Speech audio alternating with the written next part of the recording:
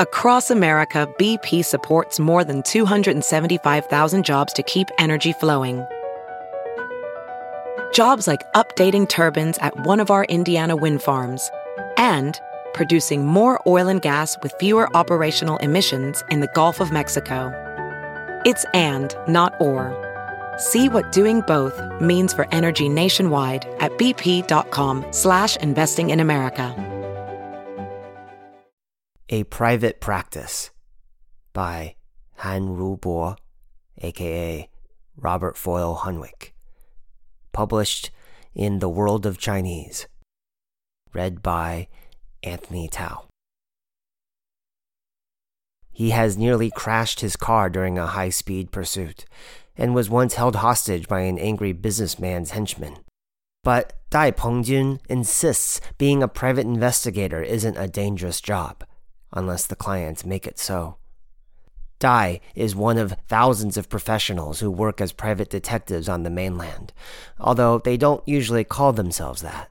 Most prefer to go by titles: marriage investigator, market researcher, business consultant, missing persons expert, that only allude to the real nature of their work.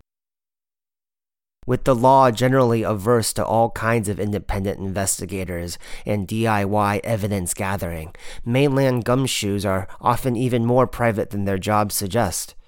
Dai is among the few willing to put private detection in the public eye, thanks to his interviews and occasional TV slots, which he claims are vital to building trust in his unusual brand. Dai has a staff of 7 who handle around a dozen cases a month, mostly finding people, advising firms on security, and marital investigations, which can include premarital background checks and evidence gathering for the ubiquitous affairs, while leaving Dai time for his frequent media appearances. While their legal status is precarious, and there have been numerous instances in which investigators have been detained and even jailed, Dai prefers to take a more lawyerly view of his work. There is no single article that says, if you operate as a private detective, you break the law, he says. The mainland's private investigator business initially grew out of the chaotic energy of the post-1978 reform era. The rapid emergence of opportunities in finance, real estate, and business placed heavy strain upon the legal system. One of the first PI agencies was established in Shanghai by Duanmu Hongyu, a retired police detective, in 1992, soon followed by other cities like Beijing and Chengdu. Trails of broken contracts, swindled investors, and disenfranchised partners ensured these investigators did not lack for work, just ethics, according to the authorities. At the time, most of the evidence they gathered was inadmissible in court cases, and PI firms would often take extra legal measures, which could include threats, bribery, theft, usually of private data, or force in lieu of legal penalties. Many police, moreover, were disinclined to welcome rivals in the private sector who might have their own agenda, or, worse, expose crimes they had ignored or suppressed. Sherlock Holmes may have been pop culture's first consulting detective, but it's Hollywood's noir incarnations like fictional protagonist Philip Marlowe who have established the iconic image of Private Eyes, the romantic thug in a trench coat, a lonely voyeur who lives by his own code.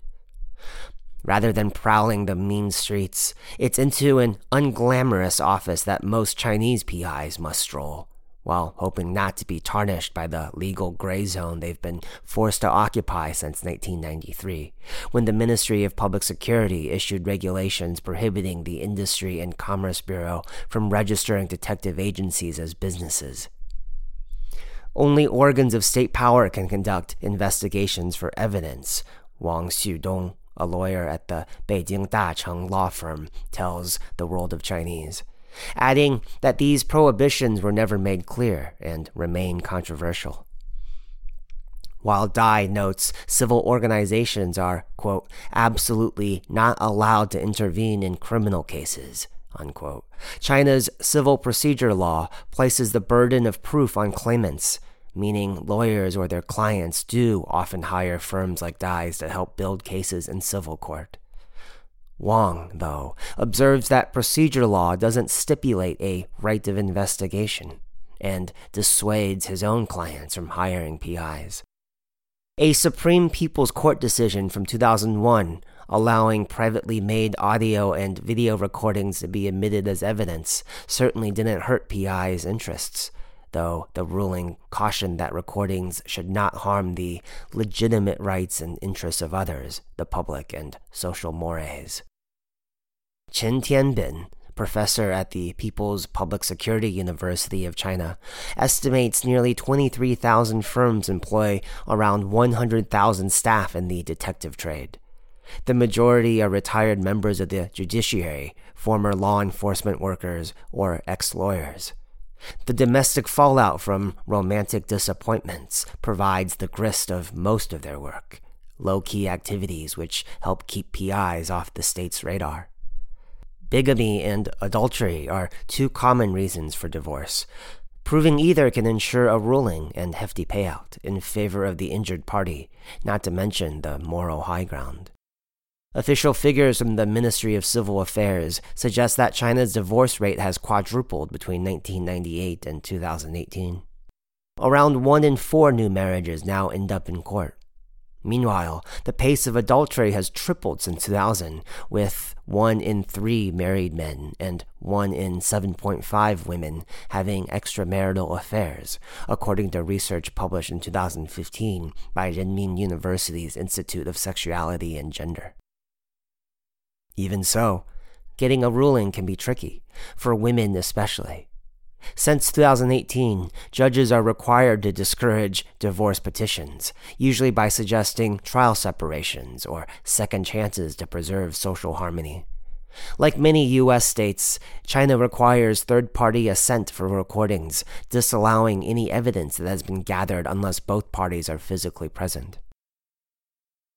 Dai's mentor, Wei Wujun, is a Sichuanese detective who achieved minor celebrity in the late 1990s for his championing of wronged wives, using evidence he collected to secure settlements after their husbands abandoned them. Dai himself was a high school dropout who'd tried numerous roles as a tailor, chef, and street vendor before catching Wei on TV while stuck at home during the SARS epidemic in 2003. I got very excited, Dai recalls. I thought being a private detective isn't something you need an advanced degree for, as long as you're willing to work hard. Though Dai couldn't afford to pay, Wei took him on as a student after Dai helped him stake out a target in a high-rise in Jiangsu, and he hasn't looked back after 18 years. Dai charged just 1,800 RMB over 7 days for his first independent investigation, and says his results were correspondingly poor. Now, he quotes his clients 5 to 6 figures, and justifies the cost with his skill and experience. Private detectives are luxury items, he says, not necessities, so they don't come cheap. Despite nearly 2 decades in the trade, Dai says he has never experienced anything more than the lightest brush with the law, an invitation to have tea together in his hometown with security personnel who asked him questions about his job, took notes, and paid for the meal. Their meaning was pretty simple, he said, just to tell you, I know about you. In 2013, however, police detained 1,152 investigators in 21 cities and provinces, later charging over 200 of them with buying and selling data. Dai, a surprisingly strong advocate for privacy, believes that anyone caught misusing others' data for money, such as a detective in Jiangsu jailed for 3 years in 2019 for privacy infringement, besmirches the reputation of his trade and deserves punishment. Don't sell information is the first rule of Dai's detective club, followed by avoiding conflicts of interest, staying undercover, don't lose sight of the target, and don't give yourself away. He says his investigators never record a target inside a private building, only in streets, hotel hallways, and other public areas. The firm claims it destroys all files when the case is over, and if Dai sees a client in public, he'll avoid making eye contact unless they acknowledge him first. Technology has been a boon to the business, with social apps providing users a range of convenient means to break their marital vows, while providing investigators an array of digital evidence, along with the equipment to gather it. Social media has contributed to the distrust among people looking for partners, the state-run China Daily stated in an article on PIs in 2013, and another feature from 2017. But apps like WeChat, Tantan, and Momo, which facilitate even the most casual of acquaintanceships, are more likely to be mere catalysts in a society in which materialism has dampened ideology, and spirituality is widely suppressed, and where women are increasingly less willing to endure meddling relatives, slovenly husbands, and financial pressures simply for the sake of an unhappy marriage. Despite the money to be made policing China's upscale marriage market, the most elite investigative firms focus on a more dangerous game. With direct foreign investment of around $890 billion USD injected into the Chinese economy between 2003 and 2013 alone, according to the Wall Street Journal, there is constant need for oversight among multinationals operating in the PRC, along with a bottomless well of skullduggery to uncover. Draped in the corporate jargon of the consultancy trade, these firms offer risk mitigation and anti-fraud solutions, promising prospective clients a staff of accountants to analyze contracts and double-check figures for evidence of double dealing. The real work, meanwhile, falls to field agents who go about their due diligence with the finesse of Watergate burglars, bribing secretaries, sneaking away files, and frequently employing foreigners to pose as investors, complete with hidden cameras to tour suspect factories. Or locals with the know-how and savvy to stake out operations believed to be faking their output. Leading firms profess to maintain strict compliance with regulations which forbid the use of wiretaps and bugs, or laws against data theft and trespassing. Most agencies affirm they can only follow targets on public property.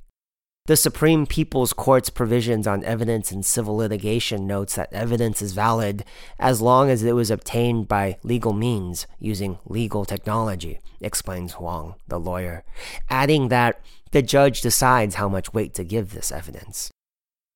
But eavesdropping, searching locations, and following targets on the move still carries a risk that rules might get broken on the fly, however inadvertently.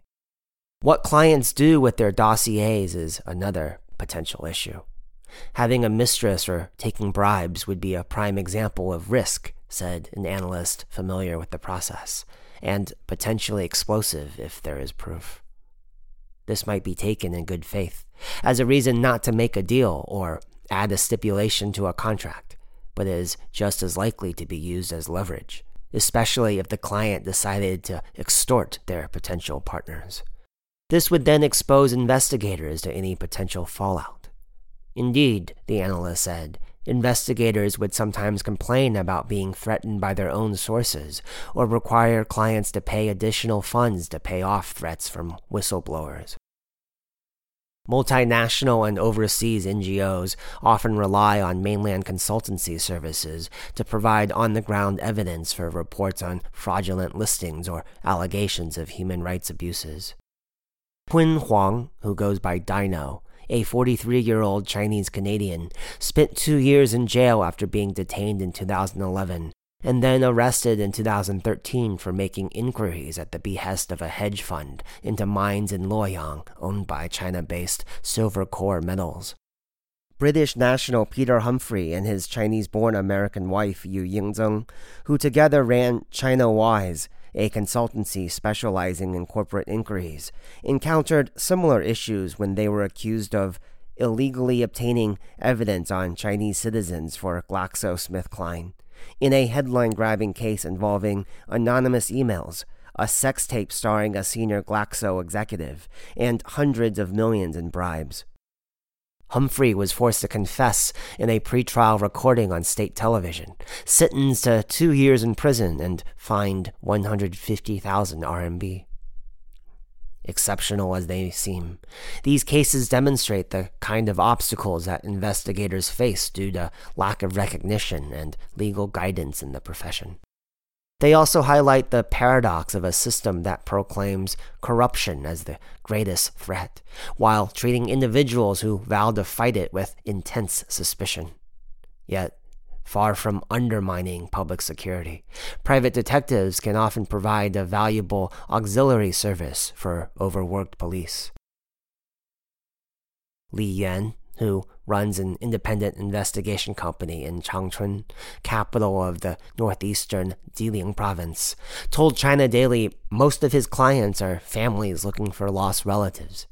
These are often parents of children who've gone missing but have not met the threshold for a police investigation. Li cited a client who'd lost touch with his son. It turned out the boy was being held against his will by one of the many gangs that operate illegal pyramid schemes. Rescuing them can be arduous and risky, particularly as many have either been indoctrinated or surrounded by zealous staff, and police are rarely equipped to shoulder the work, leaving it to untrained activists or PIs like Li. In this case, Li managed to use an old phone number to track the boy down, and a delivery worker helped confirm his location. After reporting the information to police, Li collected 30,000 RMB, 4,800 USD, from his client. There is definitely demand, Wang says, and the lawyer acknowledges that certain organs have not fully been able to fulfill their mission to serve the people and solve the people's problems. Under these circumstances, private investigation will flourish. Wang expects eventual regulation to give some legal standing to private detectives and draw the line between specialists and the underground rogue organizations with zero professionalism that he says are prevalent. This would not only help his work as a lawyer, but establish some industrial standards for the mushrooming PI field. Dai isn't as optimistic and thinks the industry is strewn with thorns. In his view, having professional values and methods provides all the legitimacy his firm needs for now. Even in a gray profession, you need to do the job in a way that's above board. How we conduct ourselves sets the example for private detectives in China. Additional reporting by Yang Tingting and Hattie Liu.